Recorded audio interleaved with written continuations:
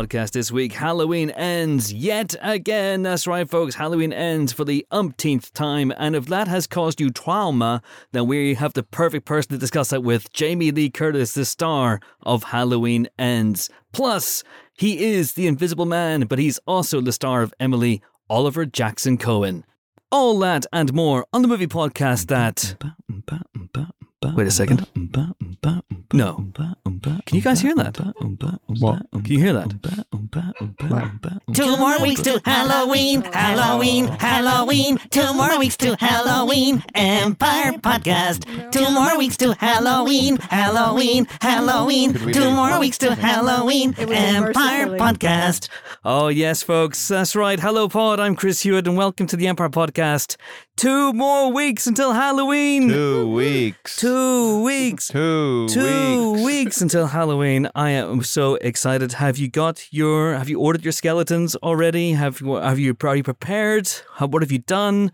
Hello, everybody. Hello. I am joined by my 3 colleagues. I'm so excited about Halloween. I've forgotten how to post a podcast. I'm joined by my 3 colleagues of such lethal cunning. Helen O'Hara is here, Geek Queen. Hello, I have already bought 2 Halloween outfits for my very small, cute niece.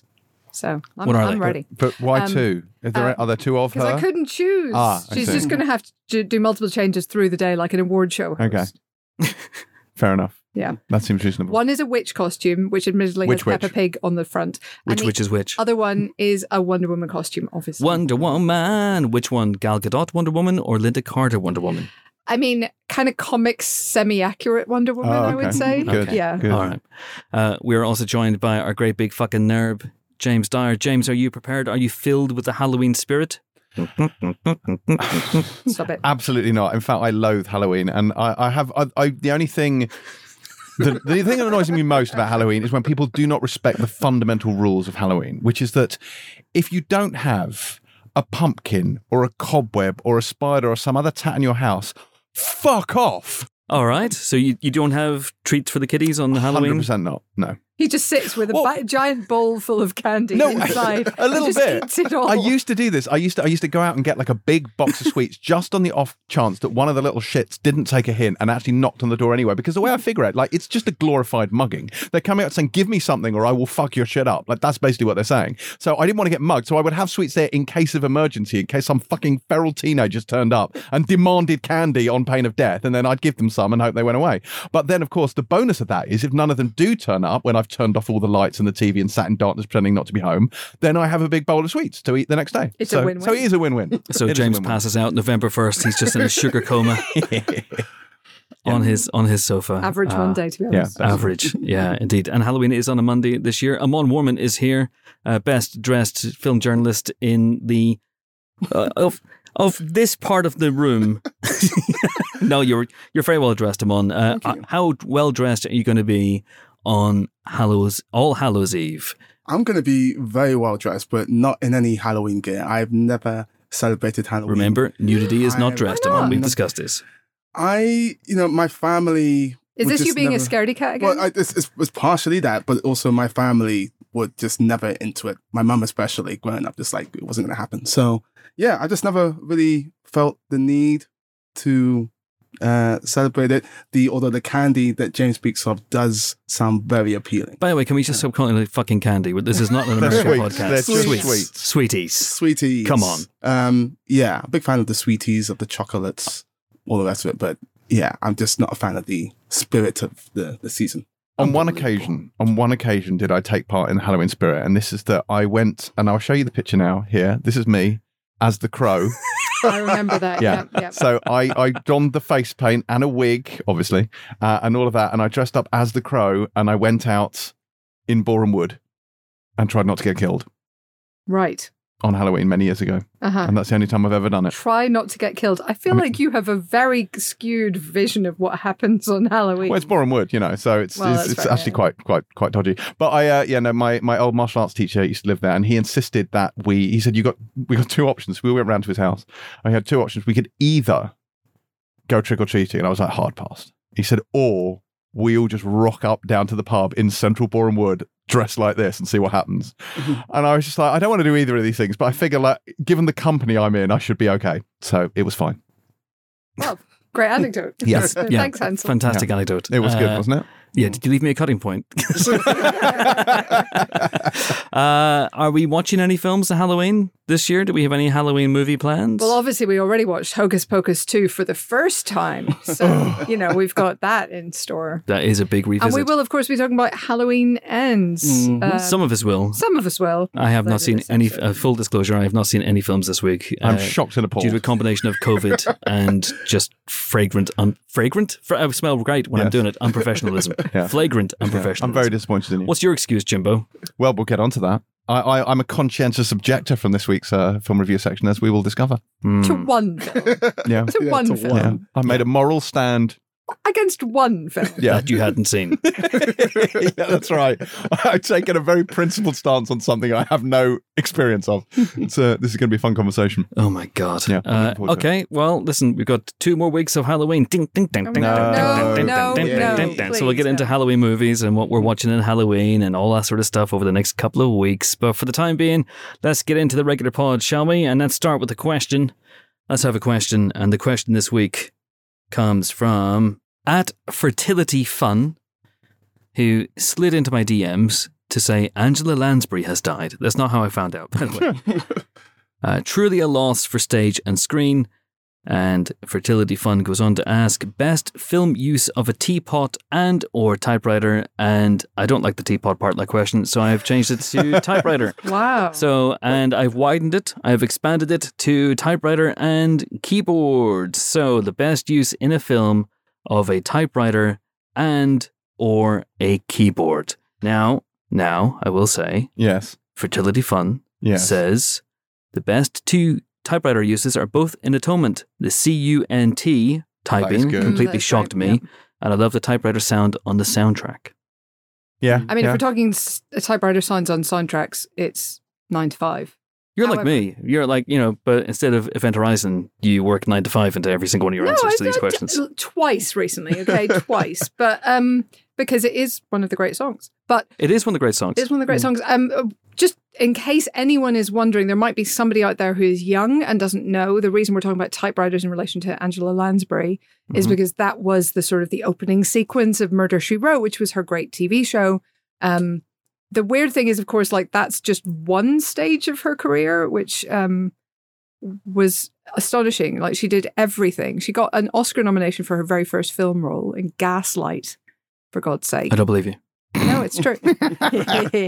and then just went from strength to strength from there. She was in Bedknobs and Broomsticks. She was at one point an exercise guru. Really? Which, yeah. Like Bonnie Langford. A little bit more gentle and slow. Bonnie Langford also got a nomination for Gaslight. That's true.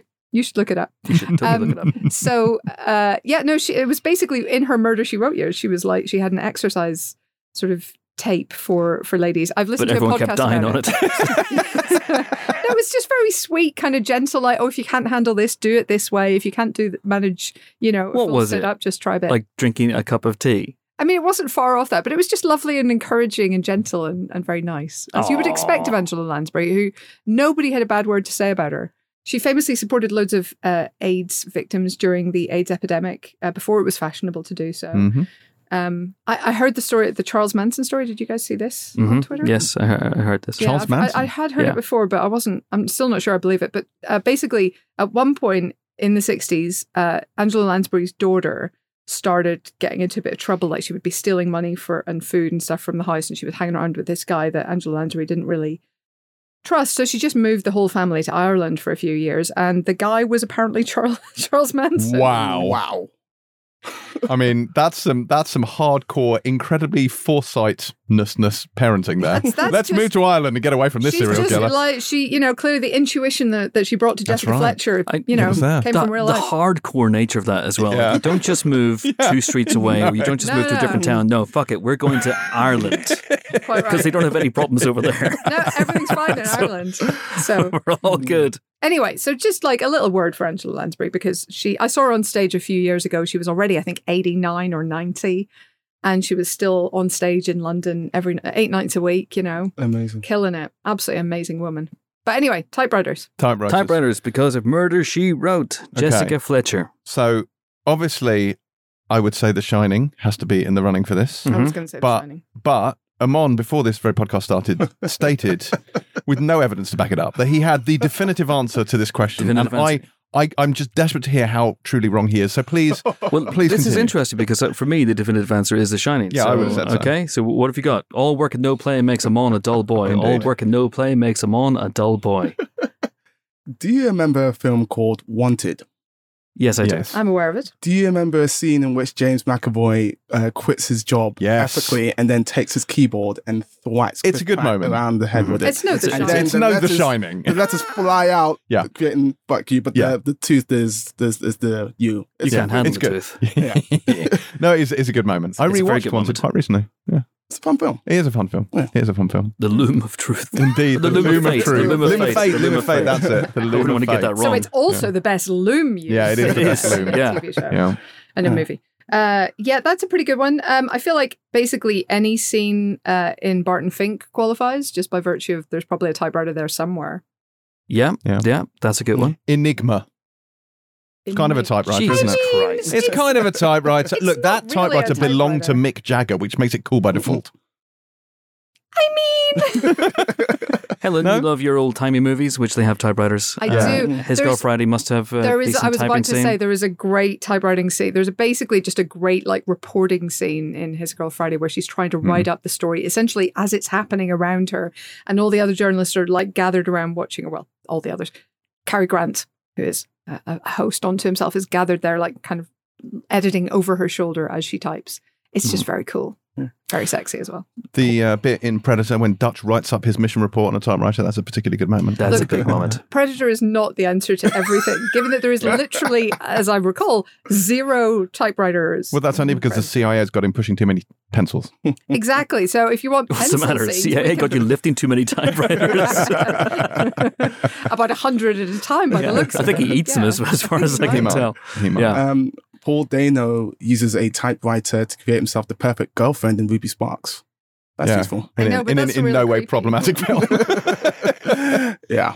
Isn't it, and correct me if I'm wrong, I probably should have done some research on this or try to jog my memory. Why But start now? All the President's Men, Woodward and Bernstein, clacking away on their little typewriters, doing their little Yeah, 'cause journalisms. Otter hadn't been invented then. It hadn't been invented then. If Otter had been invented then, I wonder if they would have taken down Nixon a lot earlier, A lot quicker. Yeah. a lot quicker. You know, All of those tapes would have been transcribed yeah. seamlessly. We know who broke into Watergate, and it was Arthur It was Arthur D2. Yeah.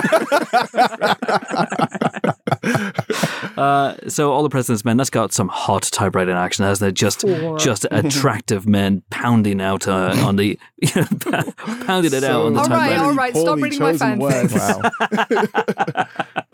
Wow. That's a belter. I was trying to think about typewriters, and I was trying to extrapolate from there about typewriters and the stuff you can do with typewriters Well, in type. movies. You know, with keys that are slightly wonky, and and typewriter ribbons. And so when people have looked, and because typewriter ribbons have records of what people have typed on them. So I'm pretty sure. Am I right in thinking this? That in Jagged Edge, the 1984 thriller, Jagged Edge, Glenn Close and Jeff Bridges, Glenn Close figures out who the killer is because he has a very distinctive typewriter that has a slightly wonky key, and then she goes to the home of the killer, who I won't name, but it's Jeff Bridges. And No need to watch Jagged Edge. Thanks, Chris. it's a good film. It's a good film. But try and act surprised when Yeah. Jeff Bridges is the killer. I mean, it's so fucking obvious it's Jeff Bridges. But anyway, she goes to the home of the killer, and then, she's, oh, that's a fun, sexy time. And then she's like, oh, no, I'm looking at your typewriter, and it's the wonky typewriter. And she's going, killer. There's been a couple of films like that, hasn't there? There's a letter M that's wrong in one film where they have to like type in the M. They have to like physically handwrite in the M. I can see the page really clearly. Yeah, I know can't what you see mean. the film. Dial M for murder. I mean, it should have been, but I don't think it was. Does it count the scene where Jack Ryan is trying to get access to the deputy head of the CIA's computer at the same time that the guy's logging in, and they're both kind of Yes, dueling keyboards? hot keyboard action. Very hot keyboard action. Although it's really more of the greatest fax scene or printer scene in history. It's the a joy tough of one. fax. Yes. Yeah. It's the facts, ma'am. And it's not gratuitous, unlike most No. vaccines. No, indeed. Yeah. Or controversial, like most vaccines. Whistler's keyboard in Sneakers. Oh, fax scenes, very good. Whistler's keyboard. He has that Braille keyboard in Sneakers, and it's amazing. Sneakers is usually the answer. Sneakers is the answer to everything. Sneakers is my passport. Please verify me. There's a really good keyboard scene in John Carpenter's Prince of Darkness, which would be absolutely one of my Halloween choices, where one of the people, so basically they go into the group of scientists are called in to investigate a very, very, very old Catholic sect who are protecting this giant vial of green liquid in the basement of this church in Los Angeles. I'm sure it's nothing to worry about. Absolutely nothing to worry about. And the last guardian of this vial has carked it, essentially, and now the files acted all weird and they found all this stuff. And so Donald Pleasance, who's the priest at the church, calls in this group of scientists, young bucks, to come in and take a look at it. Turns out, long story short, it's Satan in a jar, and shit starts going awry, and people start getting possessed, not by the Egyptian moon god Khonshu, but by Satan, or close to it, or the son of Satan. I think it's the son of Satan who's trying to free Satan from his interdimensional prison. Anyway, one of the creepiest scenes in it is one of the researchers is possessed, and she is sitting at the keyboard just typing just staring into space and typing impossibly fast. All work and no play. It's not all work and no play. Can you imagine? That would be amazing. What a callback that'd be. But she's typing like, "You will not be saved. You will not be saved." And someone peeks in and goes, "Hey, how's it going?" And she's really, really weird and creepy. Is that as weird and creepy as Jack Torrance in The Shining, which is what James was alluding to? But for people who don't know what it is, Jimbo, can you explain? All work and no play makes Jack a dull boy is the sum total of his novel, written over and over and over and over and over again. Which Better is than some how I novels I've approach read. many of my features. Yeah, Would not read. That would be really funny. We should do that sometime in the magazine. Exclusive new Shining. Yeah. The real story behind The Shining, and then just like 3 pages of. Oh yeah, we should do that. No Yeah. play makes Jack a dull boy. We should totally do that. That's actually something I probably would have done back in the day. I bet Just it is. wasted a I page. bet it is. Oh dear. That did remind me of something else. Fast typing reminded me of Superman. Really? Yeah. Because I was going to say Jonathan Pryce, and then I was going to think of slow Really? typing when I think of Superman. Well, no, but that's why he has the job at the Daily Planet. Because he's the Remember? fastest typist I've ever seen. Yeah, exactly. Yes, but Lois Lane is an extraordinarily slow typist, and she types like that. She types like... Hunt and peck. Yeah. Which makes, I get the idea that, that's not her main skill, that her real skill is ferreting out the truth. But equally, come on, at some point, you're going to learn to use at least 2 fingers, Lois. Come on. I love Lois Lane in Superman. And again, somehow, after last week's extended Superman detour, we're back on Superman again. I love Superman. And you say Lois is great at ferreting out the truth. I love her in that movie. I love Margot Kidder. I think she's great. It would have been nice for them to show that at some point. I know, yeah. It's fair. Like, they keep saying how great she is. And then we don't really get to see that. You know that old storytelling rule. Yeah. Tell, don't show. I know it well. When I rewatched Superman recently, and by the way, thanks to the people who pointed out that last week it was Superman 3 that we were thinking of, that you were thinking of, with the Pamela blonde. Stevenson. Yeah, Pamela Stevenson. See, I had this much blonder idea in my head. She's very blonde in that movie. She's very blonde. And I just looked at pictures of Miss Tessmacher and I was like, it doesn't, I just remember a different image. Because Tessmacher, I'm sure, does something similar where she says something that she shouldn't know, or she has knowledge that she shouldn't really have, because Lex is trying to keep her in the dark. Yeah, in the dark. And so maybe I thought of Miss Tessmacher, but it's Pamela Stevenson in Superman 3, who's much smarter than she's letting on. But yes, Lois Lane, Clark Kent, we don't actually see him type that fast, but I guess he's trying to... No, it's just that line, really. That's the reason I've got him in there. But Jonathan Pryce in Tomorrow Never Dies. Commander James Bond. He's typing away. I don't understand. That's how any magazine works. Any publication, that's journalism. It's a perfectly accurate representation. There's another instance of miraculous fake typing in the 5-star masterpiece known as 6 Underground. Yeah, that movie. Which did make me laugh when I watched it in the screen. Oh, no. Has anyone ever been beaten to death by a typewriter in a movie?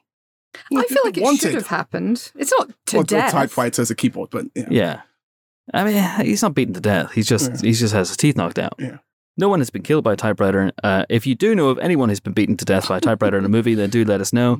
Apart from Misery, of course, which is also the film with the missing typewriter key. He said in a bit that clearly wasn't overdubbed the next day after he edited the podcast and thought of Misery. Totally spontaneous in the studio bit, this bit. Okay. Slide into my DMs. I'm at Chris Hewitt on Twitter, and that is where you can find me if you want to have a question read out on the Empire Podcast. Thank you so much to Fertility Fund for this week's question, which also allowed us to wax lyrical about the great Angela Lansbury as well, who passed away this week. Shall we barrel straight into the movie news? Sure. This Certainly. week? Let's do that, folks. Let's do that. What has been happening, apart from obviously the sad passing of Angela Lansbury? Blade. Later. Blazer. Blade is coming later, as are a great many things. A great many A great many things. What specifically is coming? See, now you're asking me to bring up the details of this thing. So they've had a Marvel reshuffle, haven't they? Because they pushed Blade back by basically a year, right? That's pretty much it. Wow. Something like that. So yeah. So the Marvel deck has been shuffled to accommodate Blade being pushed back, so they can spend some time putting it together and reworking it. Now they've had some personnel changes there. So, I mean, finding a director would be the first thing. admittedly, that is always useful for a film. Yeah. And potentially this means that, if there were problems there that they've decided they needed to solve, then it's more important to get him right than get him early. Absolutely. So. Blade is not a movie you want to mess up.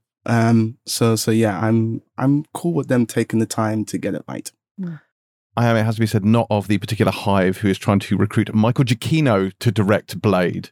Because Wait, there's a hive? There's a whole thing going on. Yes, we should totally get Michael Giacchino to do it because he was so good. No, is it the G absolutely not. hive? I don't know what hive it is, but whatever it is, no, just make that stop right now. Werewolf by Night was fine, but not to the degree directorially that I'm going to trust Michael Giacchino as much as I love his music. Like, if you want to tell me Michael Giacchino is going to do the score for Blade, have at it. To direct Blade? No. I have noticed, Amon, that you always call him Michael Giacchino instead of Giacchino, and I find that quite interesting.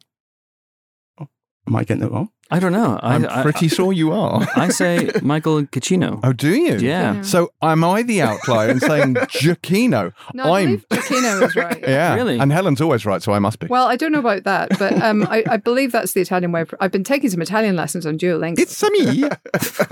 In preparation, of course, for the Super Mario film. That's right. I'm such a Yeah. So you huge can fan. understand To replace Chris Pratt as the voice of Mario. Exactly. Okie dokie. And I'm pretty sure it would be Giacchino. Yeah. Giacchino. Yeah. Maybe I do say good. How do I say it? Giacchino? Yeah. I feel like you say Giacchino. I mean, you Now get I'm questioning now everything. you're saying it to me. It does sound like that's something I would say. Giacchino. Yeah. I mean, you get Hans Zimmer right. That's fine. So that's good. Honzheimer. Honzheimer. Sorry, Helen. Sorry. My bestie, Hans.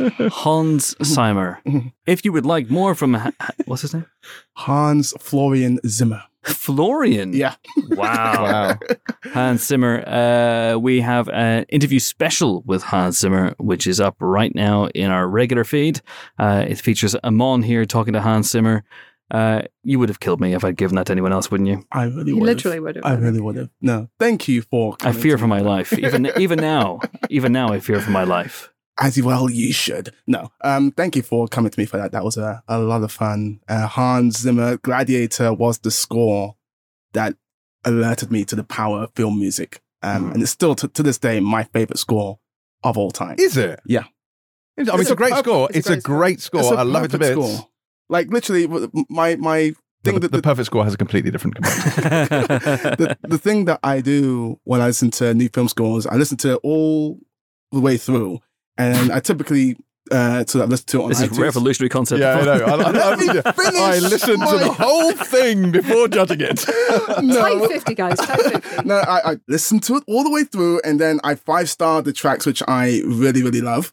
With Gladiator, it's like every track. There's not a single bad track in Gladiator. It's that good. It's very good. It's Yeah. very good. I The like it. Barbarian Horde, Barbarian Horde especially, it was the last 90 seconds of that is what really changed the game for me, because that is the scene in which Maximus takes off his mask and says, "I'm Maximus Decimus Meridius," and then the crowd is going wild, the music is going wild. It's a perfect scene, and the music is a big part. Yeah, It's good, but I think it could have been improved by Michael Giacchino doing the score because he does pun track titles. He does. And he could have done Maximus Overdrive or Gladiator. I never met her. That kind of thing. Yeah. He could have done that instead. I do like his puns. He has a strong pun game. The pun game is strong. So that's your favourite all-time score? Yeah. Helen, what's yours? I think we've gone off the beaten path here, but okay. I mean, we have a little bit. It's. I mean, honestly, it's probably John Williams, isn't it? It's probably one of those. It's one of those. One of those.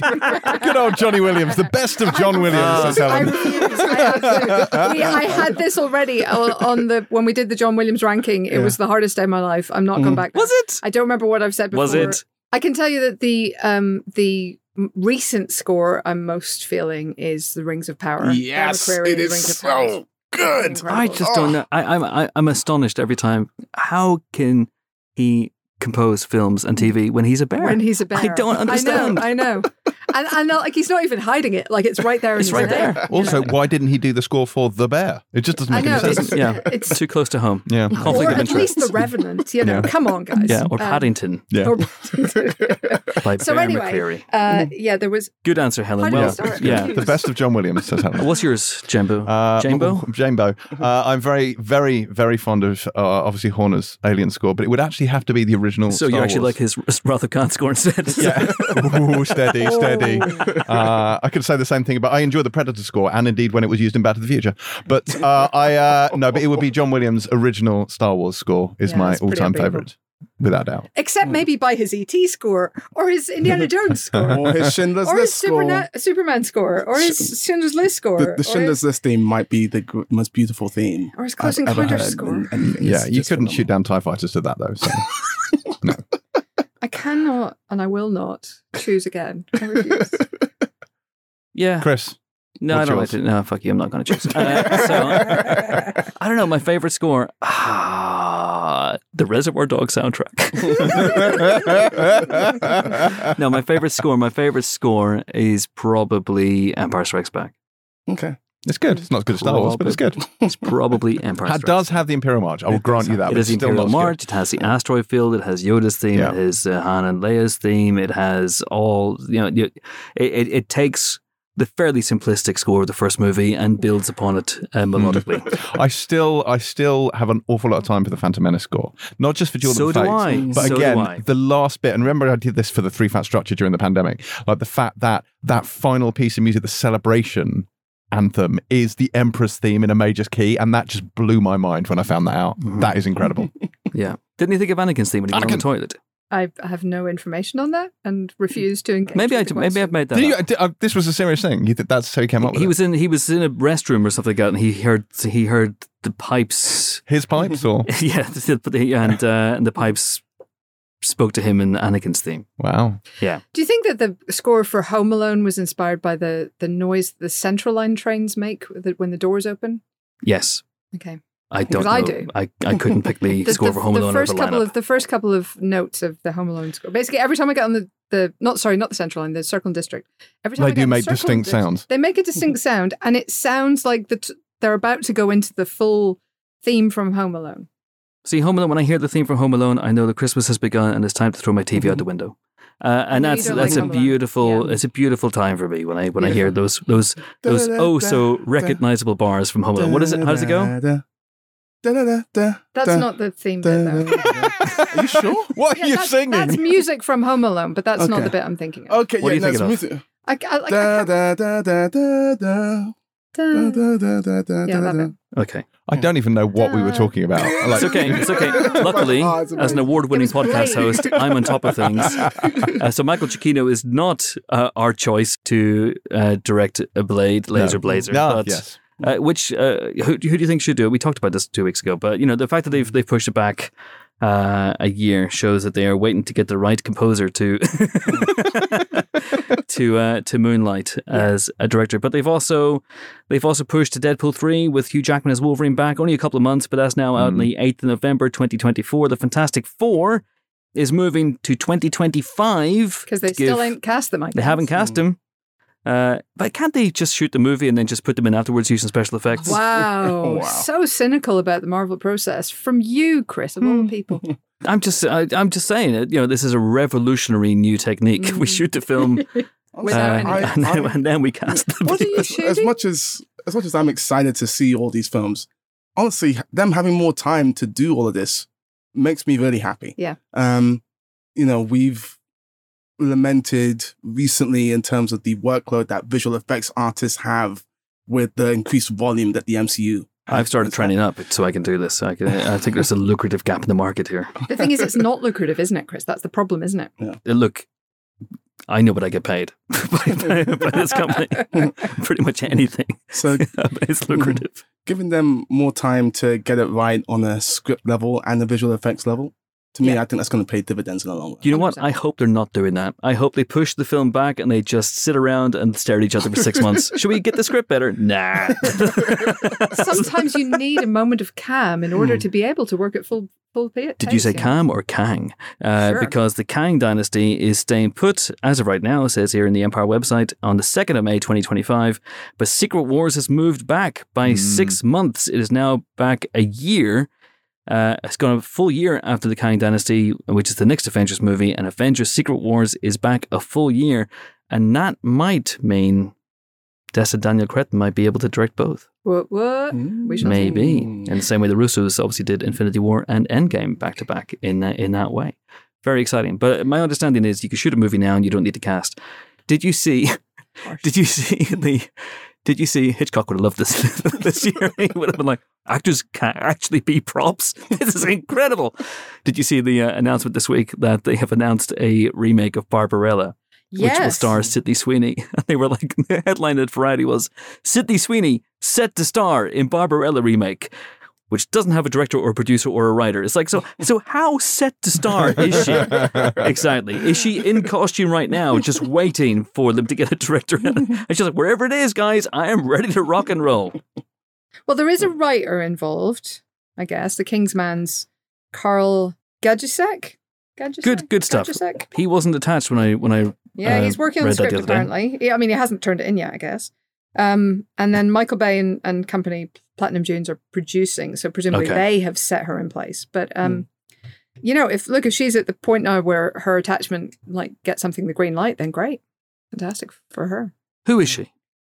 For people who don't know, she is big in Euphoria. She's in The White Lotus. She's been making a certain amount of noise, as a young rising starlet. So this is a big step up, I think, but a cool one. And what is Barbarella? What is Barbarella? And what is her net worth? Barbarella is the 1968 film that starred Jane Fonda. You just fucking Googled it. I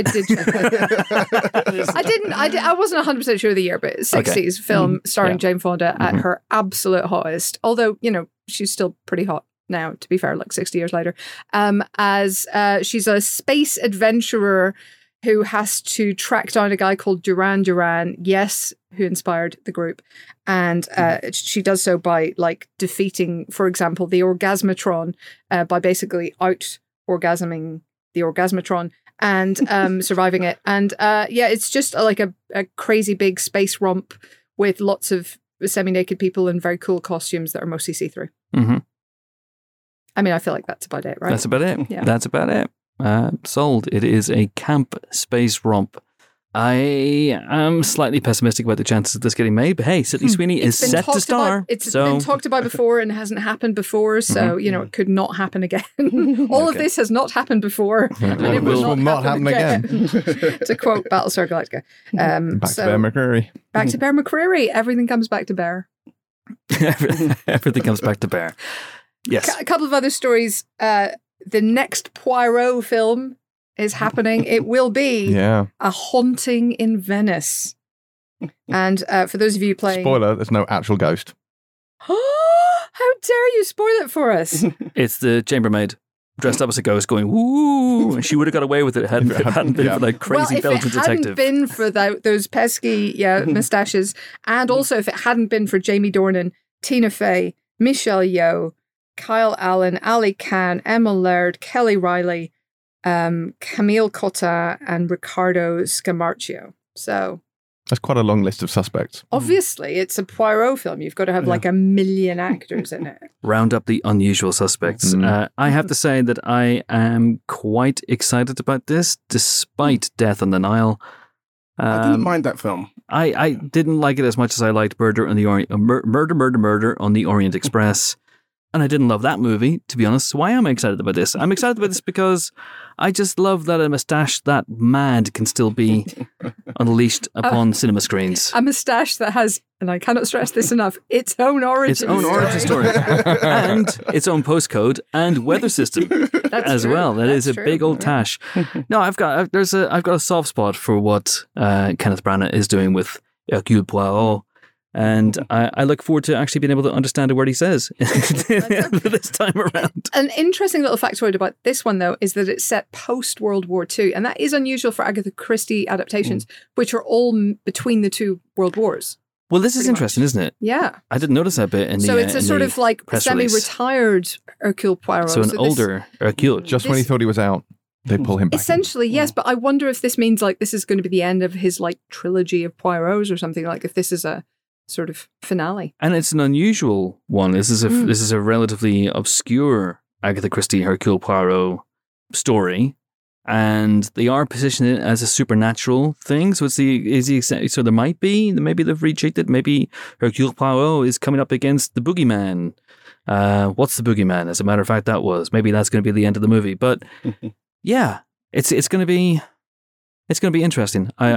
Soft spot for these movies, and I love the fact he wins the Oscar and then does this. It's almost as if by stealth, like they've just announced that they're literally about to start filming in time for a release next year. So yeah, I'm buying up for that. Hercule Poirot and goes to a séance on All Hallows Eve, and someone gets murdered. I just hope that this Poirot is free of any drama, because the last two have not been. Also, little bits of news this week. Andrew Stanton has signed up for a new sci-fi film, which nice. I'm excited. I'm already excited because you said sci-fi film. I'm a John Carter apologist, apart from anything else. Yeah, I like that film. And this is a live-action movie again. In the Blink of an Eye, it's called, and it reportedly seeks to tackle the entire history of the world and the nature of life, love, hope, and connection via 3 intersecting storylines. Big, ambitious sci-fi is my jam, baby. So I am all over this. I cannot wait. And I think Andrew Stanton is great. So let's hope it gets a better break than John Carter did. And indeed was a better film. It's a good film. It just didn't get, It came out after, everything that had come out before was taking inspiration from. I know. I do know that. And also, I mourn for Taylor Kitsch's career because he should have been much bigger than he is, because it's Tim fucking Riggins. Riggins, maybe. He's great. And yet, we have Battleship. It was that, and then he had X-Men Origins Wolverine, right? It was Gambit. I think it was before really? John Carter, yeah. Yeah, it was, yeah. It was this and Battleship were the two ones that were close together. Yeah. It didn't quite work out for him, which is a shame. Something that might work out better is Nicholas Hoult joining Robert Eggers' Nosferatu as like the sort of handsome hero type, I suspect. That seems like good casting. Yeah. That's interesting. So he's going straight from Renfield into Nosferatu. Yeah. A little bit of a change, huh? Interesting. And obviously he'll be taking on Bill Skarsgård's Nosferatu and trying to save the winsome Lily Rose Depp. Is that how it's described? I mean, it isn't, but I'm just sort of editorializing. Winsome is a word that doesn't get used enough. Thank you. I'm trying to bring it back. Well, you win some, you lose some. Speaking of winning some or losing some, the Spirited teaser trailer came up this week. That's Ryan Reynolds getting the kind of somewhat Christmas Carol treatment. Mm-mm. So he seems to be a modern executive who is aware of the Christmas Carol story in a Scrooge-y type way, but more Ryan Reynolds-y. I feel like both him and his co-star Will Ferrell are very much playing the roles we have seen from them before. But what the trailer and the teaser trailer does quite well is set up the fact that this is a musical, that there are a lot of musical numbers, that they're written by Pasek and Paul, who of course did that film I Don't Talk About, and some stuff on stage, as well as The Greatest Showman. So, what film you don't talk about? Best. What film do you not talk about? La La Land. Oh, the excellent La La Land. Well, in fairness, they only wrote the lyrics. James. They only wrote the lyrics in La La Land. the music was written by Justin Hurwitz. And those songs are incredible and a million miles better than anything in The Greatest Showman. I didn't say they were better than The Greatest Showman. I just said that they I were... don't know if I can join you on that. Anyway. I have, that the success of The Greatest Showman will be a mystery that will dog me to my grave. I like The Greatest Showman. Yeah. Well, there you go. That's confirmation. There was another trailer for Enola Holmes 2. Yes, there was. Millie Bobby Brown returning as the titular Enola Holmes. This time she's hired to locate a missing sister. So yeah, I really like the first film, and I'm glad that we've got a sequel. Also, I know that I'm the guy for this, but the score for the first film by Daniel Pemberton is There it great. Is really, Pemberton really great. is freaking great. He's one of the best working today. He could direct Blade.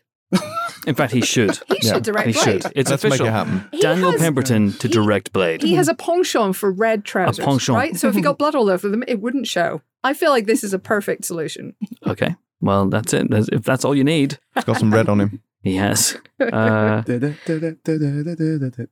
it goes. It's really good. Is that Home Alone? No, that's Enola Holmes.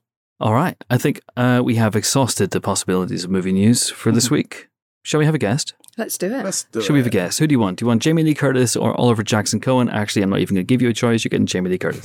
All right. So, Jamie Lee Curtis, you know her. She's the star of Halloween and Halloween 2 and Halloween H2O and Halloween Resurrection and Halloween Kills and now Halloween Ends, which brings the story of her character Laurie Strode to a conclusion for what I'm guessing is the third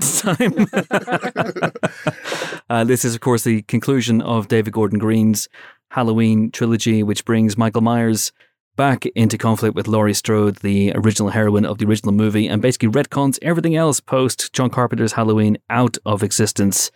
And 1 year on from Halloween Kills, actually 4 years on in the movie, we find Laurie Strode back, ready to do battle, maybe for the final time. That's what the title says, with Michael Myers. Very interesting and exciting indeed. Now, Amon here spoke to Jamie Lee Curtis when she came over to London a couple of weeks ago. Was this when I had the COVID? Did I have the cove? I think you had the cove. Yeah. Oh, man. Did she say trauma to you? She did not. I haven't listened to it yet. Oh, come on, man. I know. I failed. But the end of this interview is a little bit special. Shall I say what? No. That's not it. That's not it. Spoilers. Yeah. But Michael Myers turns up and finally speaks. He's like, finally, I want to unburden myself. Even though she doesn't say trauma, I think that you'll be very happy with how this interview ends. You'll get a kick out of this. It's awesome. She's such a cool woman. She's got a really good energy about her. I enjoy chatting There's a with her. great energy inside the gym. And there's a great energy inside this interview as well. So here we go. Amon talking to... Oh, no. Guys, can you hear that? No, I can't. No, Nothing is no, There is no sound. No, absolutely not. No sound. Now it's time for Jamie Lee, Jamie Lee, Jamie Lee. Now it's time for Jamie Lee, Jamie Lee Curtis. Wow. How did that happen? Here's Jamie Lee Curtis. Do please enjoy. We are delighted to be joined on the Empire podcast by the star of Halloween Ends, Jamie Lee Curtis. How are you? Hello, Empire. It's good to see you. And you. Congratulations on the film. Thanks. I have to say, it wrong-footed me in the best type of way, because given what happens at the end of the last film, I was not expecting the positivity at the outset of this film, and I really enjoyed that. So how important was it to you to showcase that positivity at the outset of this film? Well, I don't think if we really think about how the second film ends with Karen's brutal murder, where do you go? Like, how high can you go on a kind of emotional, physical, sound effect score level? Like, you would have to start the third movie like in space in order to be able to really connect the dot. What, if you are a fan of music at all, what I love about music is that there are pauses in music. There are interludes. There are quiet bits. There are very melodic bits. What David Gordon Green so cleverly did is he said, we all need a little bit of a break. it was important to show a passage of time so that everybody can take a deep breath and give Laurie Strode the one thing that she's never had, which is help, support, counseling, an ability to grieve in a safe space. All of what we now, all over the world, understand is the beginning of mental health awareness, grief counseling, etc. So that we start the movie with a Laurie who has processed the acute feelings of loss and grief, and she is attempting a fragile ecosystem of an attempt to live today without the constant fear. She is not healed. She is never going to heal, and she's never going to be recovered. That wound will always be open, but it will have a thin layer of tissue over it, and she will be able to walk without a bandage. And that's who we meet. And I loved that that's who we meet. You've been playing this role of Laurie Strode across 4 decades now. Have you always known what you wanted the ultimate end for the character to be? Such a good question. Wow. Or has that evolved over time for you? Such a good question. Wow. I'm a sober person. I'm in recovery for almost 4 years. And there is a phrase we have in recovery that's always stuck with me, which is be where your feet are. That we can all live in our heads, and that rabbit hole of our brains and our minds with certain stimuli can really do a number on us all. There's not a human being that doesn't know what I'm talking about. Absolutely right. And so I'm not someone who future trips. I would never try to imagine some scenario of an end.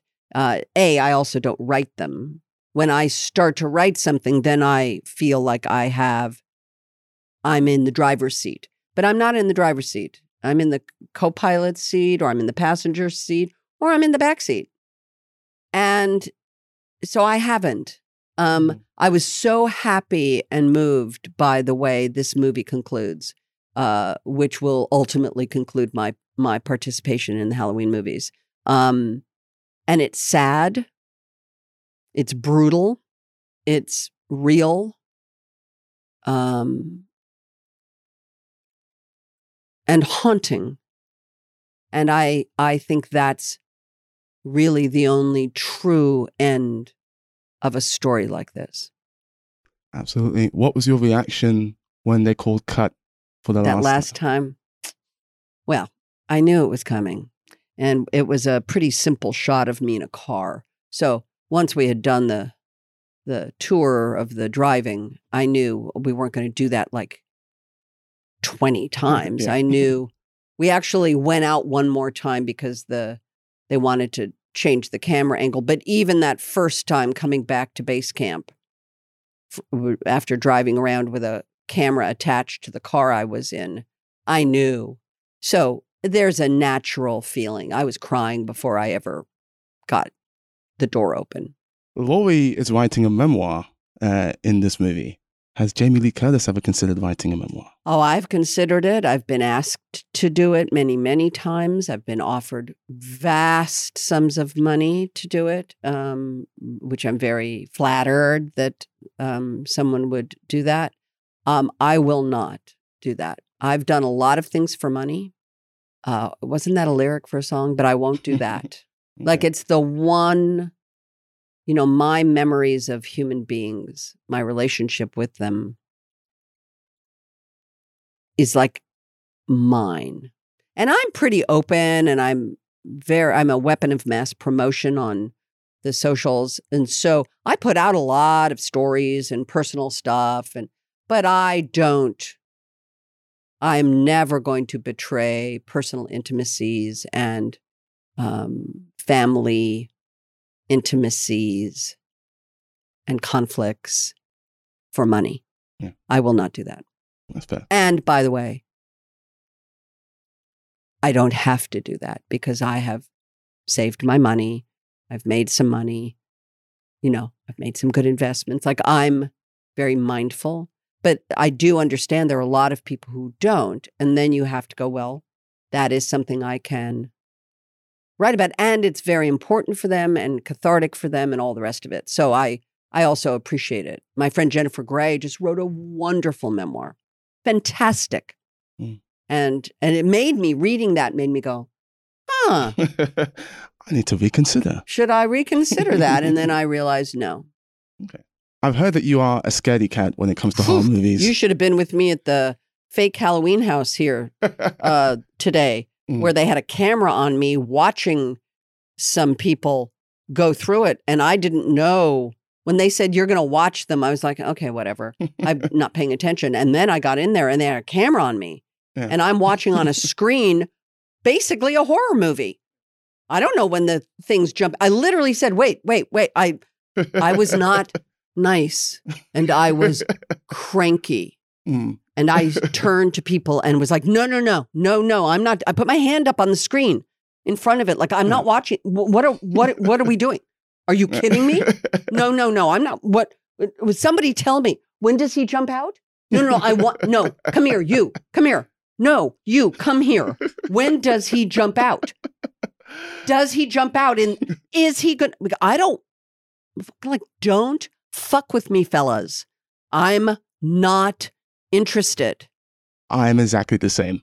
I was watching a bunch of this movie through my fingers. Well, but by the way, I don't know if it was my job, if I had to watch these kind of things, if I would say I'm not, like, what am I going to send you my shrink bill?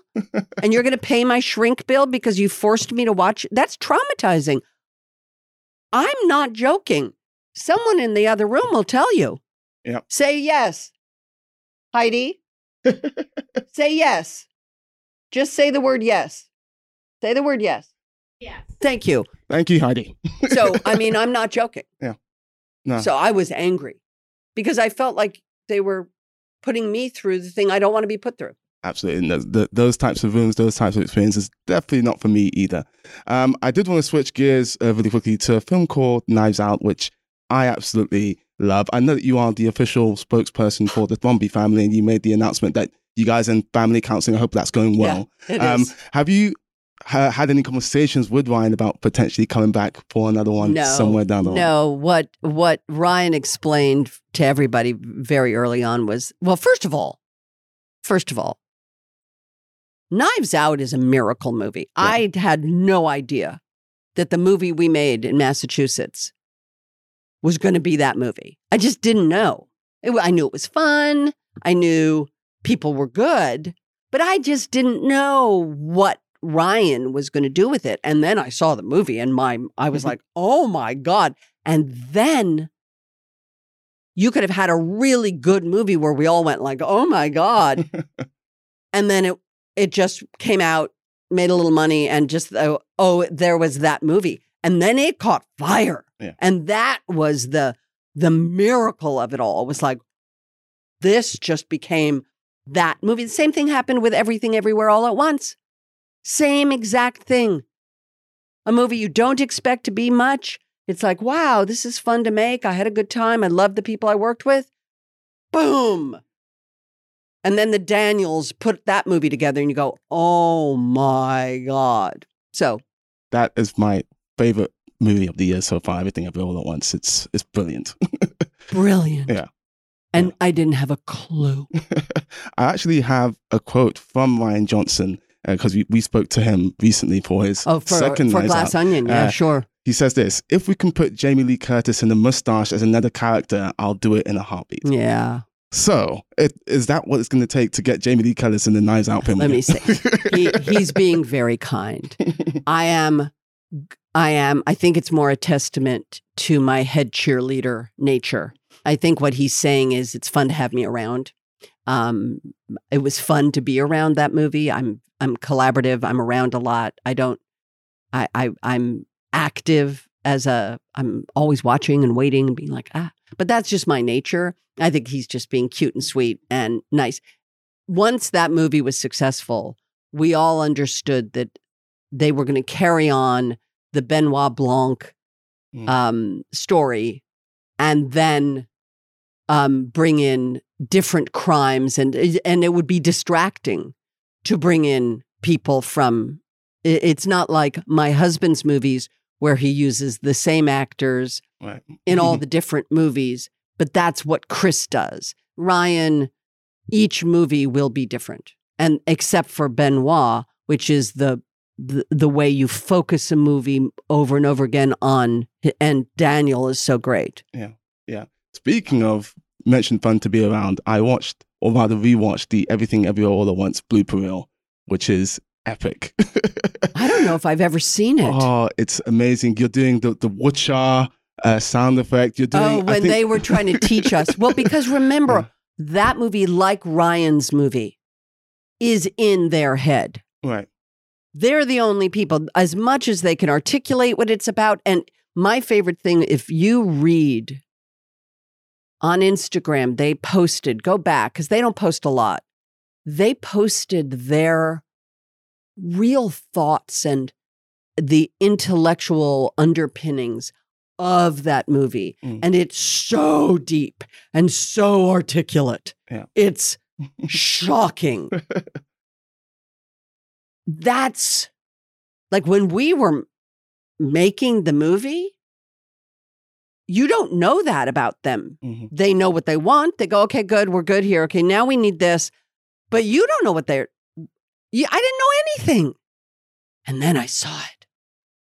And then I was like, oh, so much bigger than anything I could have imagined. Knives Out, so much bigger. And what a thrill for me to have been able to do those two movies and these 3 Halloween movies in my 60s. Yeah. That's crazy. I've heard that you had a Michelle Yeoh rap at the Everything Everywhere All at Once set that you did. Do you still remember the lyrics? You know what? It wasn't really that. It wasn't that elaborate. It was the first time I ever met her. Oh, wow. Like I walked into the little rehearsal space and I looked at her and I said, you say Michelle, I say Michelle, you say Yeoh, Michelle Yeoh, Michelle Yeoh. Yeah. And she immediately picked it up. You know, she's the badass that I know, Michelle Yeoh. You know, she can punch and kick so high, Michelle Yeoh, whatever. I don't remember. It was a stupid little like high school cheer, but it began with you say Michelle, I say Yeoh.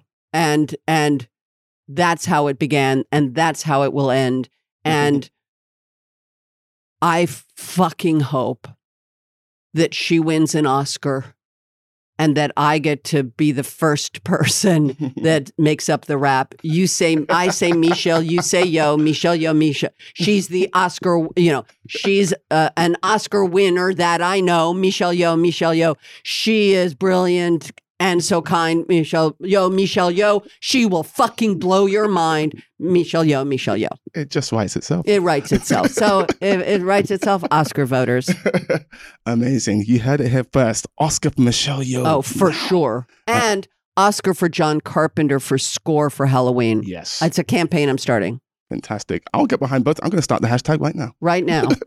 Jamie Lee Curtis. Thank you so much. Thank you so much for your time. God bless everyone. Take care. Okay, so that was Jamie Lee Curtis rapping.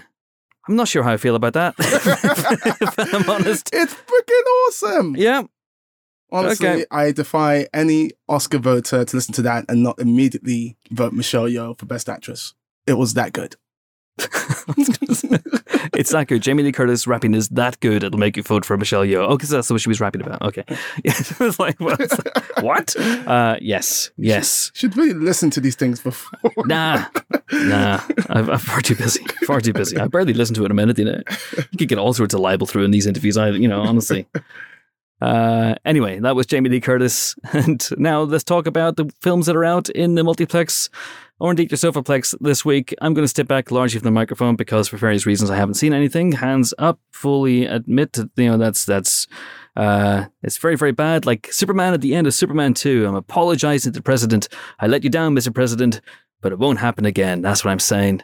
And I fly off above the earth, heroic cape fluttering in the breeze. Not capes. But Superman That's could have happening. turned back time and then gone and watched the films and then done the podcast. Or could have done. Cher Yeah. could have as well. Yeah, Cher could have done. Yeah, If she could find a way.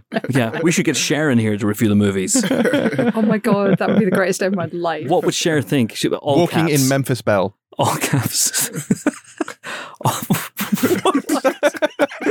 What? Were you just desperately trying to think of it? Okay. Yeah, She's not in Memphis Belle, is Oh, she? so she could review it for us. Oh, you're Oh, I thinking of he's trying to play on Cher Yeah. titles like, Yeah. you know, instead of just like Jesse James, it'd be just like the assassination. Just of with the James cab by on the cab board. on the Exactly board, that. you know. Exactly is, that. Yeah. Is Cher well known for that song? What, Walking in Memphis? Yeah, she did a good cover of it. Good cover of it. Yeah. Yeah. Okay. Especially if you enjoy Postmodern Prometheus, the episode of The X-Files. Okay. I hear she's a big fan of David Cronenberg. She loves Dead Ringers for love. Dead Ringer because she's Yeah, on 'cause that song. Yeah, Yeah. Isn't she on the song? Yeah, she is. She sang it with Meatloaf. Yeah. Well, that's a talent. Oh, Oh, God. the Yes, the performer personality Meatloaf. and rather than entertainment the Meatloaf food rather stuff. than the food stuff. Yes, yes. Why is this happening? Hey, let's know. review some films. Let's review some films. Shall we start with Halloween Ends, which I have not seen, but Amon and Helen have. Sure. Yeah. Hell's Bells. Yes, so we pick up the story once again. We're back in Haddonfield, Illinois, and we actually don't start with Laurie Strode. We start with another story sort of a year after we last were in town. So then we jump forward another few years, and Laurie, Jamie Lee Curtis, and her granddaughter, Allison, played by Andy Madacek, are trying to basically rebuild their lives, be normal people with the shadow of Michael Myers finally gone, it seems, forever. There's a bit more flirting between Laurie and Officer Hawkins, Will Patton's character, when they meet up in the supermarket. But the real story here is about Corey Cunningham, a young man played by Rowan Campbell, who Allison meets actually via Laurie and sort of forms an attachment to. He has tragedy in his past. No. and- Tragedy. Yeah, and the feeling's gone and he can't go out. No. But the question is, can he sort of, can he and Allison make a go of it? And then some bad things start to happen and this whole town is put back under threat, basically. I really didn't like the last one. I really, really didn't like the last one because I felt like it was trying to push this whole, hysteria is bad for us as a community. It's a terrible thing metaphor. Evil When- dies tonight. Yeah, when actually the whole thing is it is entirely rational and reasonable to be scared of Michael Myers because he goes around like knifing people to death in horrible ways, and it is absolutely sensible to be worried about that. So the metaphor of the last film absolutely didn't work for me. And in this one, I think it's more about, it is about trauma. It is about dealing with bad things having happened in your past and trying to move on and trying to rebuild your life. And how do you do that? And the question is, how do you especially do that if bad things keep happening in the world and there are still bad things of one kind or another somewhere out there? So there's some interesting ideas here that I didn't actually think entirely worked. I thought character-wise, people made decisions that made no sense to me. I thought that, it was inconsistent from one moment to the next about, who Laurie is, who Allison is. And that really frustrated me and kept taking me out of the film because every time I'd sort of get into a moment, somebody would just change the kind of the stakes and change the way things were going in a way that didn't feel organic or earned or right to me, at least. There is gore here for the gore hounds. Like there is some horrible stuff. There are some horrible deaths that will, I think, keep people engaged. But what this says about kind of culpability and guilt and moving on, again, just doesn't feel coherent or powerful to me in the way that I wanted it to. So I find this incredibly frustrating. I'm sure people who just want to see some people get stabbed on Halloween are going to be maybe happy with this. But I think fans of the franchise are probably after more. And especially for something that purports to be the end of the franchise and a real, finale for Laurie Strode. And I wanted this to be really, really worthy of her as a character. Okay, interesting. Yeah, I've got a very complicated relationship with the first two David Gordon Green Halloweens. So I'm nervous about this. I mean, there is ambition to do more. Yeah. Do you know what I mean? There really is ambition. I just don't feel like it's always achieved, basically. Yeah. So with Laurie, Amon, does she get covered in blood at some point in this film, or is she cowardly in this film? Wow. Basically, what I'm saying is it a case of red lorry, yellow lorry. Oh, that was labored, wasn't it? Oh boy. Wow. Red lorry, yellow lorry, red lorry, yellow lorry, red lorry. Have you told them yellow about lorry. your favorite game to play in My car game, in no. car- I have a game like that. It's a yellow car. Well, I do yellow car, but I also play red lorry, yellow lorry. So if you can see a red lorry and a yellow lorry on the road at the same time, you say red lorry, yellow lorry, and you win. What? She's very passionate about this game. This is not a true rule of the game. This This seems is a like different game to yellow car. There's also yellow car. That's a whole other game. But this is You red never lorry, stop playing lorry. yellow car. This is the thing. Now that I introduced you to yellow car several years ago, and you've been playing it ever since. You may I have been losing. don't know. Did you introduce me to Yellow Car? Yes, when we went to Barcelona. Was that genuinely that? Are there a lot of yellow cars in Barcelona? I don't Yes, remember. It was a very high scoring weekend. Wow. That makes it sound like we had a dirty weekend in Barcelona. did. Helen Let and me I be went clear, to the Barcelona entire together. Empire team was there. It was quite gaudy. Hey. Anyway, Halloween ends. Yeah, I think Enough of this ram-blessing. I think I liked it a teensy bit more than you, Helen. Although I Not do, hard. although I do agree that it was thematically all over the place. Like I couldn't get a handle on Laurie. At times it feels like she has a death wish, and at times it feels like she wants to live, and it goes back and forth between those two things quite a bit. Not all the time making sense as to why. But I did like, I think part of this why I like this film a little bit more than Halloween Kills. Halloween Kills, there are so many people making so many dumb decisions in that film that I think I could be heard at one point screaming, "Why are you going there alone, you dumb buffoon?" I didn't find myself Wow, doing you didn't hold that. back. I didn't find myself doing that as much watching this film. So on that level, I count Halloween Ends as a win. I also like the positive start to this that I say in the interview, but it sort of wrong-footed me a little bit, especially given how the last film ended, that we do get to see, at least for the first few minutes or so, a Laurie who is not, I guess not suffering from trauma is going a little bit too far, but she is living a much better life than what we've seen from her in previous times. And that was nice to see. It's also very bold and ballsy in that, I mean, I say bold and ballsy, Helen might disagree in terms of it waits a long time to show you Michael in this film. That's interesting. Okay, but people will come to this for Laurie Strode versus Michael Myers for the 14th and final time. Does the film will they be sated? They will be sated, but they'll have to wait a while. And in terms of this movie compared to previous Halloween movies, I think there's a lack of tension here that fans might be a little upset about. But when it comes time for shit to go down, I had a good time with it. Yeah, it's interesting because one of my big problems with Halloween Kills was how it kept them apart for the entire movie. Which is realistic because it was on the same night and she had this sucking chest wound and she wasn't exactly going to get up and run around. And especially at her advanced age, she wasn't really going to kick ass and take names. And Then you might have some issues with this movie.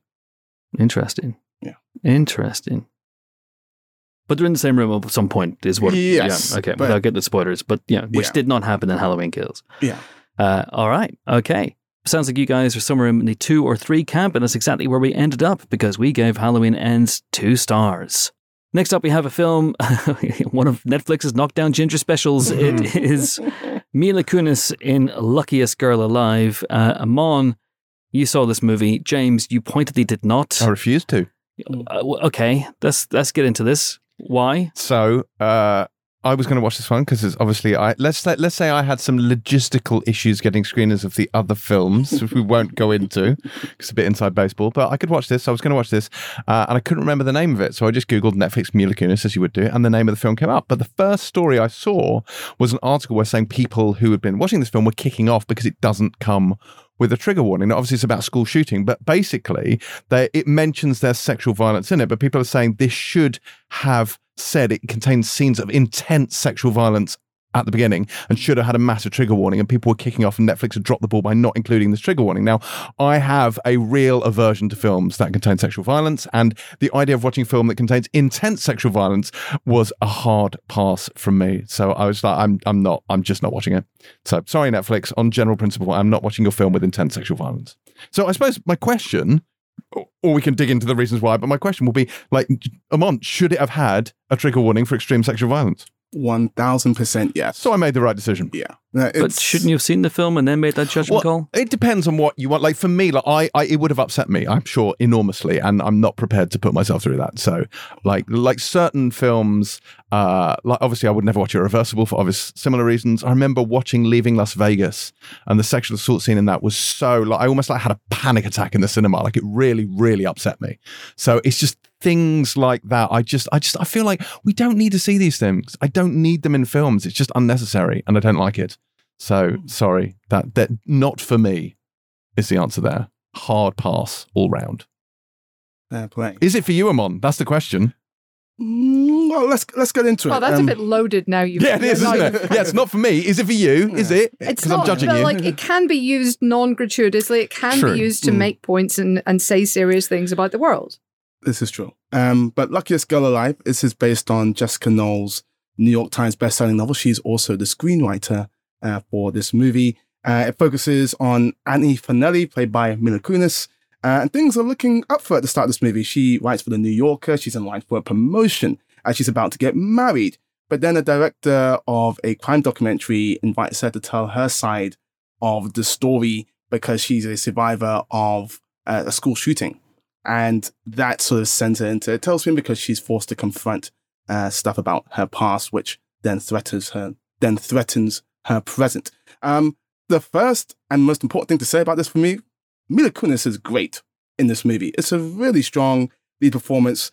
And in this film, she plays a woman who has been saying what everybody wants to hear for a very long time, that she's sort of forgotten where her sort of real personhood is. And it's about her getting back in touch with that. And the journey is very, very compelling at times because of how great Mila Kunis is in the role. So I really like that. It's very introspective. She's very magnetic, especially as the film gets into the third act. Some of the scenes that she's tasked with, she lands them in a very effective and poignant way.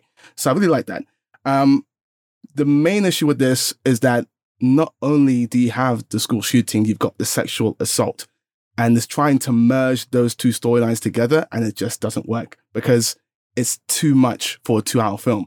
Not only have you got those two very heavy storylines, but you got a lot of scenes taking place in the past as well as the present. It's too much. It's not able to get into anything on an effective, really deep level. It's just too much of it. It's too surface level.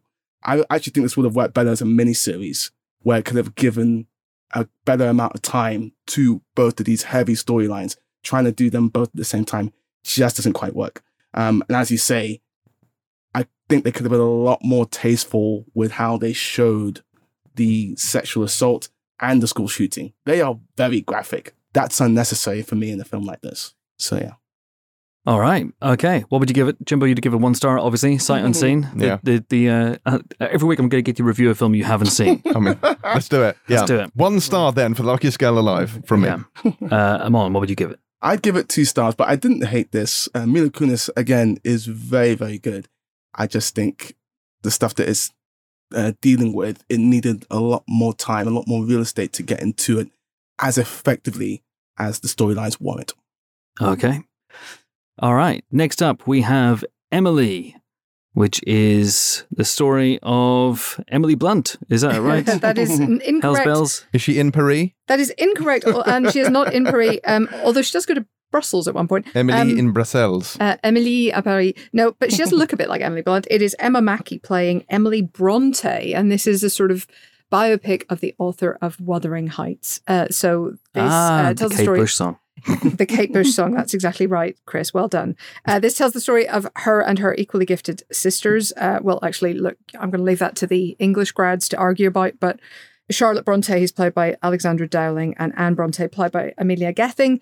And they're all living at home with their vicar father, who's played by Adrian Dunbar. And it's a story partly about them kind of growing up, finding their voices, moving on from sort of telling each other little stories as kids to actually becoming the authors that they would become. But also, it's about a completely fictitious and invented, as far as we know, love story between the parish curate, played by Oliver Jackson-Cohen, and Emily Bronte. So it's a little bit annoying to me. So the director of this is Frances O'Connor, who you probably know as an actress. She was in AI, she was in Mansfield Park.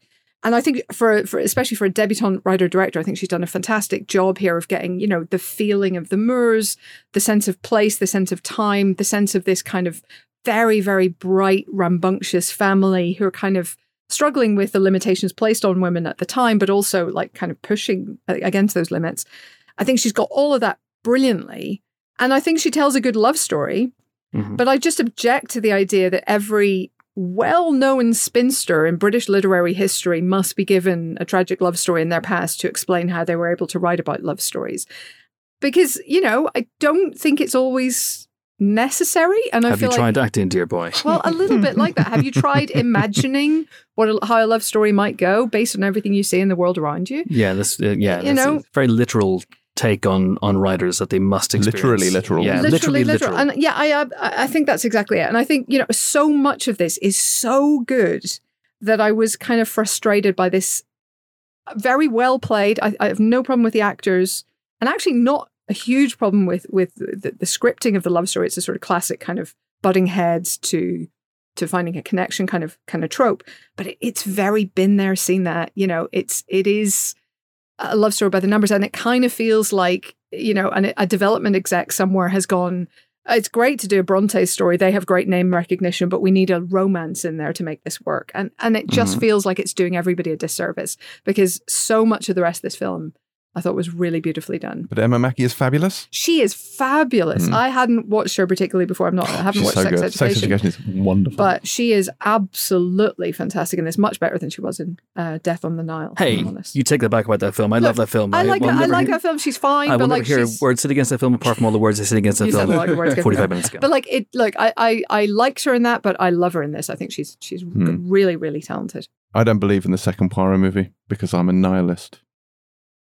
Because it's nihilism is my least favourite philosophical. It's also Fraser Crane's least favourite. No, that's Niles. That's Niles. Niles. Anyway, we gave this 2 stars, which 2 stars. I think is a little harsh. I'd probably go 3, but I absolutely understand where we're coming from with that. So not so much Wuthering Heights, more Wuthering Shites. It's really harsh. It's good. Withering Heights? No, I don't know. Yeah. So you shouldn't brontosaur it. Brontosaurus. Just leave it. Just let it die, man. Let it die. Well, that fell off a cliff very quickly, didn't it? Wow. There you go. No, you got it. Okay, so just a couple of films. I mean, Helen, is like the anti-James. For every James must be an anti-James. Sometimes I'd Helen, like a night off too, though. No, you don't get a night off, O'Hara. You have to see all the films, and you've seen 2 more films you want to talk about real quick. One's called Rosaline, the other one's called Nothing Compares. Yes, Rosaline is the comic retelling of Romeo and Juliet from the point of view of Romeo's ex. Do you remember she's mentioned in Act 1, Fair Rosaline? And then he basically lays eyes on Juliet and he's like, fuck her, I'm all about Juliet now. Yes. He's a bit of a dick. And in fairness, this film really gets to grips with that. So Caitlin Dever plays Rosaline, and she's ambitious by the standards of her era, which is a long time ago, and has dreams which... Romeo, who's played by Kyle Allen from The Map of Tiny Perfect Things. And from the cast of A Haunting in Venice, it all comes back to Hercule Poirot. There we go. He kind of doesn't get, but she's willing to overlook it because she's in love, she thinks. Anyway, then he meets Isabella Merced as Juliet and gets rid of old Rosaline, and she is determined to break them up and win him back with the help of Dario, played by Sean Teal, who is a kind of dead ringer for a young Oscar Isaac. And wouldn't you know it, things don't work out quite the way she intended. I know you can't see where this is going. But what I will tell you is this was a lot funnier and faster than I expected. Bradley Whitford plays her dad. Yes. Oh, he's on board already. Christopher McDonald plays Juliet's dad. Hey, come on now. Young Sherlock himself plays Romeo's dad. Like, it's a packed cast. You've got Minnie Driver in there as well. It's just really, really sharp, witty, and good fun. It's directed by Karen Main.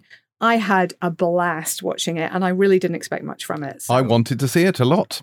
I know. I was denied. You were denied. Well, who can blame them? Josh from The West Wing, Shooter McGavin, and young Sherlock Holmes together at last. Yeah, it's all 5 stars. 5 stars. I just had an absolute blast with it. I think it's really, really good fun. 4 stars?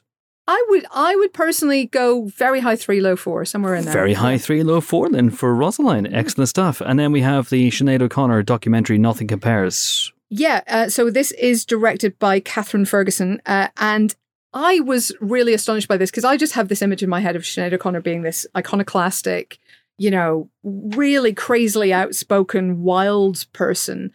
And this has a lot of footage from back in the day, and obviously some voiceover from herself and people she knew nowadays.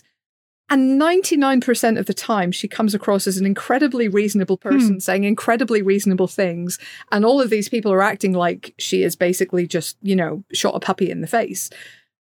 So we can have a discussion about like tearing up the photo of the Pope. I get that shocked people, and I get that people were outraged, but she had an explanation. She had a thought process behind it, and basically nobody was willing to listen to it. And she already had the reputation for being a sort of, outspoken, crazy iconoclast before that, for literally saying nothing outrageous at all. So I find this a really interesting rebalancing the scales, because as someone who obviously knows some of the songs, but not much more, and wasn't really paying attention to her at the time, I'll be honest, because I was young. I just feel like I learned a lot from this. I know it's probably a bit one-sided, and there's probably another side of the story at times, but I do think it's a really useful rebalancing of the public opinion of this woman, who really was vilified by the press in a way that absolutely seems unfair looking back now. Yeah, I love how it draws a direct line to the pop stars of today. Yeah. Because now they have their platforms, they've got social media, they have all these things that Sinead didn't have back in the day. But as you say, this rebalances the scales very nicely. It's right on time. All right. Would you give it? 4 stars, I would give it. I'd probably go again high 3, but I wouldn't be mad at a 4-star review. Right. Yeah. Nothing compares to 4 stars, and that's what we're giving, or 3, for Nothing Compares. And you would say that that's it for this week's Empire podcast, but we have one more guest to come. Do you want one more guest, folks? Yeah. Why not? Sorry about giving your film 2 stars, Oliver Jackson-Cohen, but you are a fantastic... I'd go 3. Helen would go 3. So there you go. If Oliver Jackson-Cohen has listened to this podcast, and there's every chance that he's not, then that will have eased his pain. And the film wasn't his fault, right? The 2 stars wasn't his fault. No, it's really good performances all around. Really good British actor, Oliver Jackson-Cohen. You saw him in things like The Haunting at Hill House, and recently you saw him and then didn't see him and then saw him again as the Invisible Man in The Invisible Man, and he was great fun as a buffoonish comic relief in Mr. Malcolm's List just a few weeks ago, and now of course he is the love interest to Emily in Emily. And so we were very, very happy indeed to send along Ella Kemp to have a chat with Oliver Jackson-Cohen last week. And again, I haven't heard this yet, so there may be all kinds of libel that I just won't listen to during the interview, and it'll slip through and get us all sued. So thanks a bunch, Oliver Jackson-Cohen. Anyway, here is Oliver Jackson-Cohen, and hang on. Can you hear that? No, I can't hear anything. Nothing. Anyway, that's the end of this week's Empire podcast. Now it's time for Oliver. Now it's time for Oliver Jackson-Cohen. Enjoy. You're a monster. Mm-hmm. Thank you for talking to us No, for thank the you Empire for having podcast. me. I love your podcast. Sorry, one more time, a little bit I loud. love your podcast. Empire Magazine was the first subscription I ever had, and I think my mum still receives. Yeah, I think I've still got it. Have you? You're looking at me as if I know. I love that. You probably do know. Sure, probably. You're like that. Yeah, I'm pretty sure we went through my How old are you when you first started subscribing 12. to Empire? Okay. Yeah, and it was like. Yeah, it was pre-internet, wasn't it? So it was like that was exactly how you found out everything. Yeah. Anyway, we're honoured. I'm honoured to be here with you. What a great full circle moment. Well, we're not here. We can talk about Empire some more later, but we are here to talk about your projects and your films.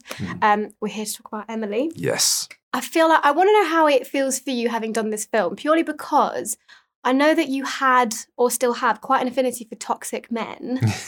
Waitman's, he's not perfect. He's not perfect. But he's there's a little bit more love involved there. Yes. You know, there's a bit more passion. There's the odd moment of joy. Yeah, he's not going to kill her, is he? I hope not. I really hope not. What was it like for you being able to explore, I don't want to say lightness, but just have a bit more love in your role?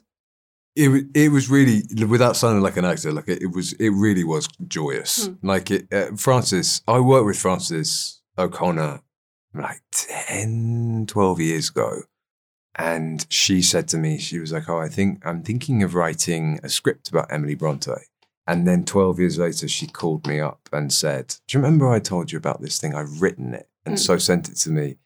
And it was Did just... you remember? Yeah, I did. Yeah, I did. I mean, she I and it was such a interesting journey she'd taken. And I went to a French school, so had never read, never studied any of the Brontes growing up or anything like that. So to me, it was like, I think I'd seen Wuthering Heights. I'd never read the book. And so to me, it was just this sort of like incredible, like deep. And then once I'd read Wuthering Heights and I just thought it was such a beautiful ode to Emily Bronte's creativity. And it was an incredible script. So I was sort of very happy to kind of come along and play the religious floozy that he is.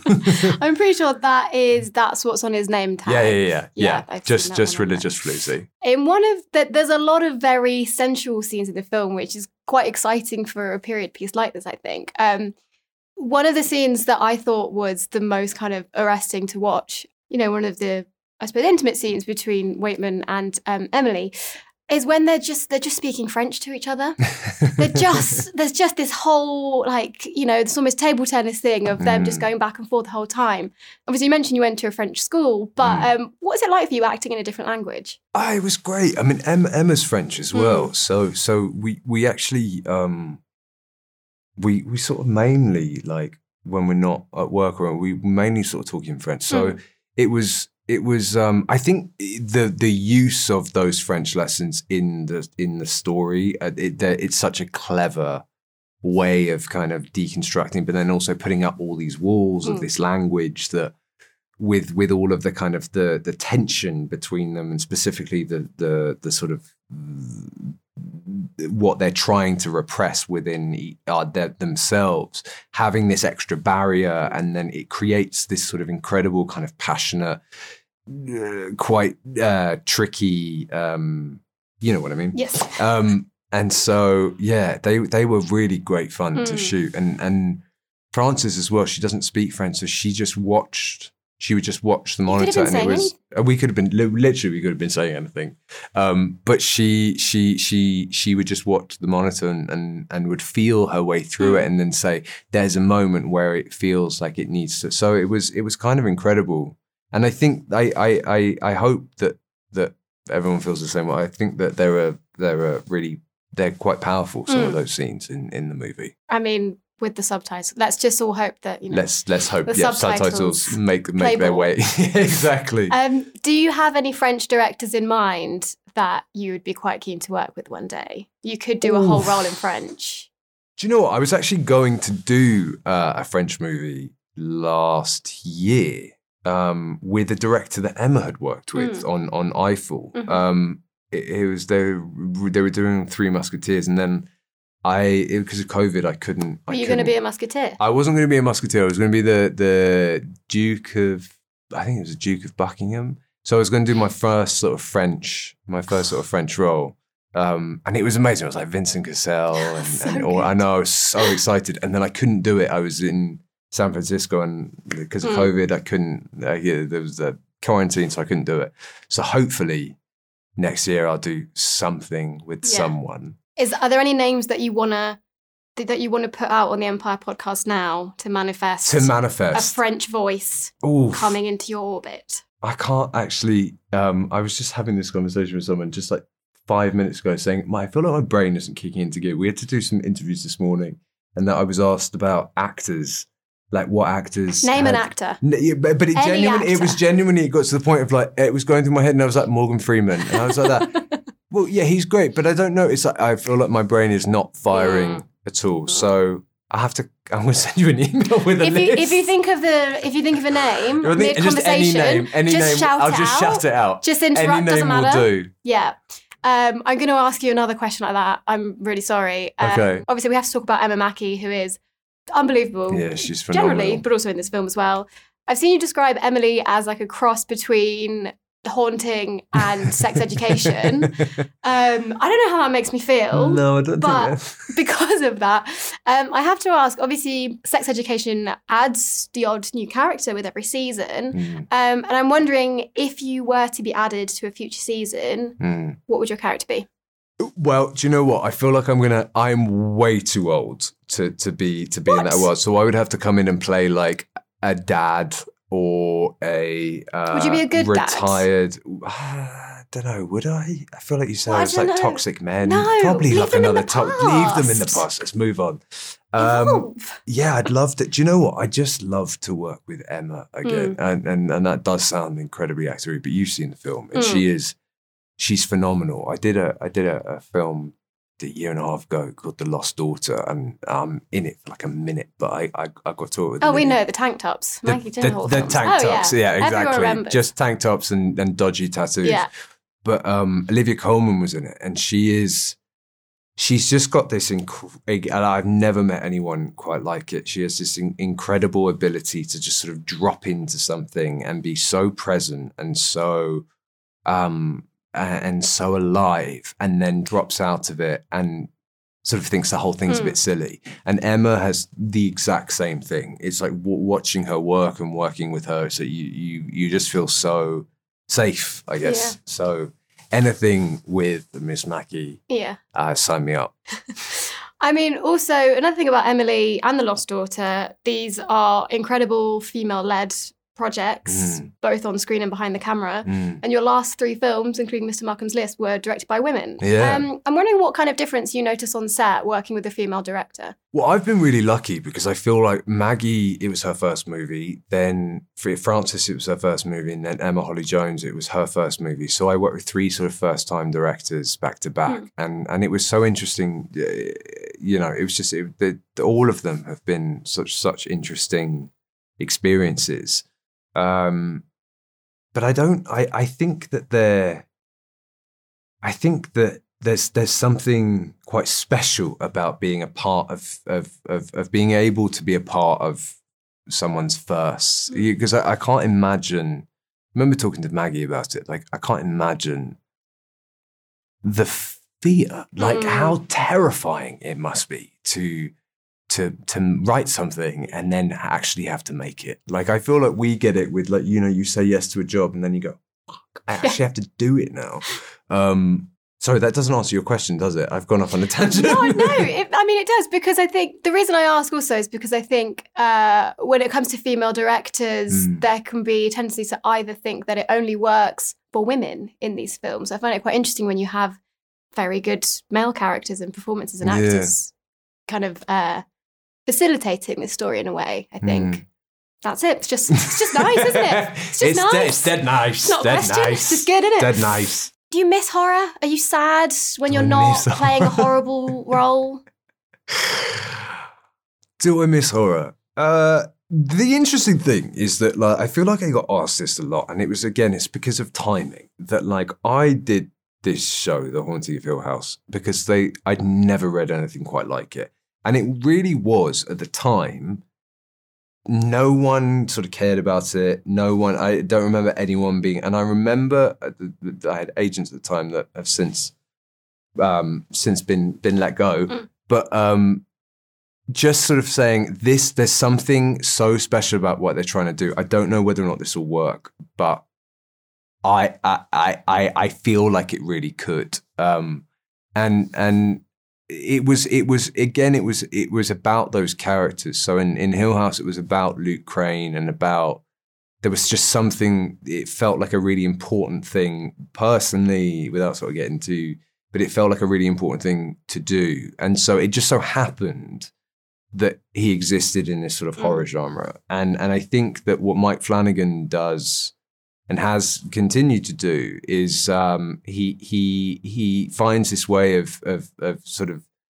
wrapping up these messages and within this horror veil. And so that whole show was about childhood trauma, but he makes it palatable to people. So I don't know necessarily if it's like I've had this like draw to horror, but the same with Invisible Man, you know, it's about gaslighting and it's about what we've done for ages to women, and there was something so interesting about that message, and so I guess it became more about wanting to be a part of that story that was being told, and none of it felt like going for a cheap trick or anything. It felt like there was something kind of substance to it. You know what I mean? We just want you to be happy. Whatever genre I know. you're Do you know in. what my mum said to me? I literally just got back last night from like a 5-month shoot, and before I went off, it's this thing for Amazon, and before I went off, my mum called me and she was like, "Where are you going?" And I went, "Oh, I'm off to like New York and Vegas and Arizona." And she was like, "Are you playing one of your sad boys again?"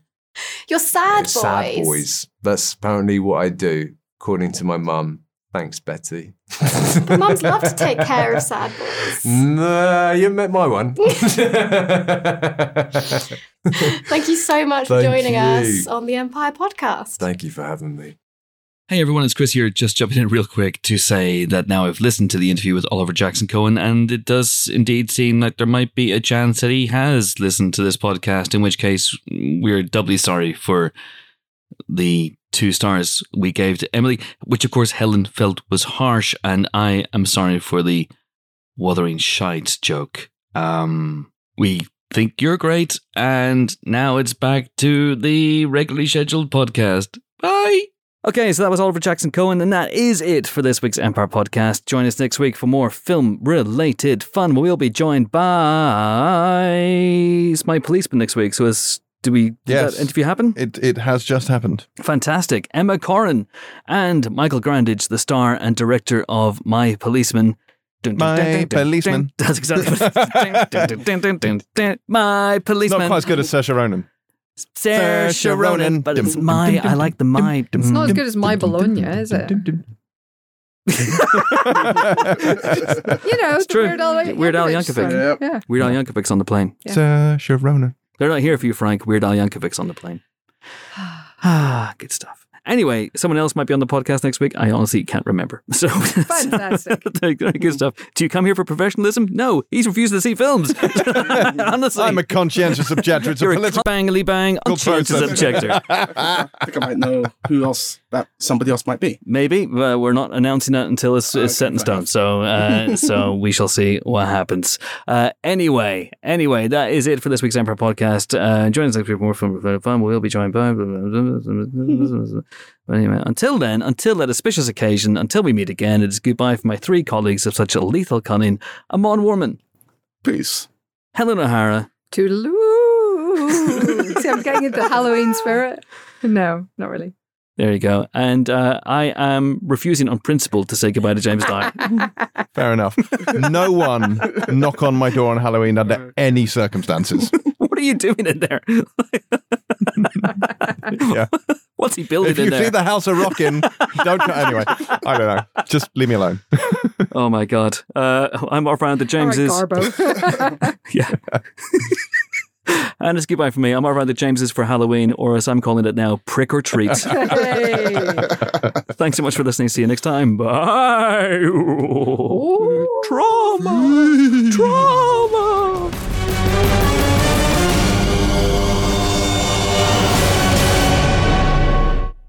This is good podcasting right here.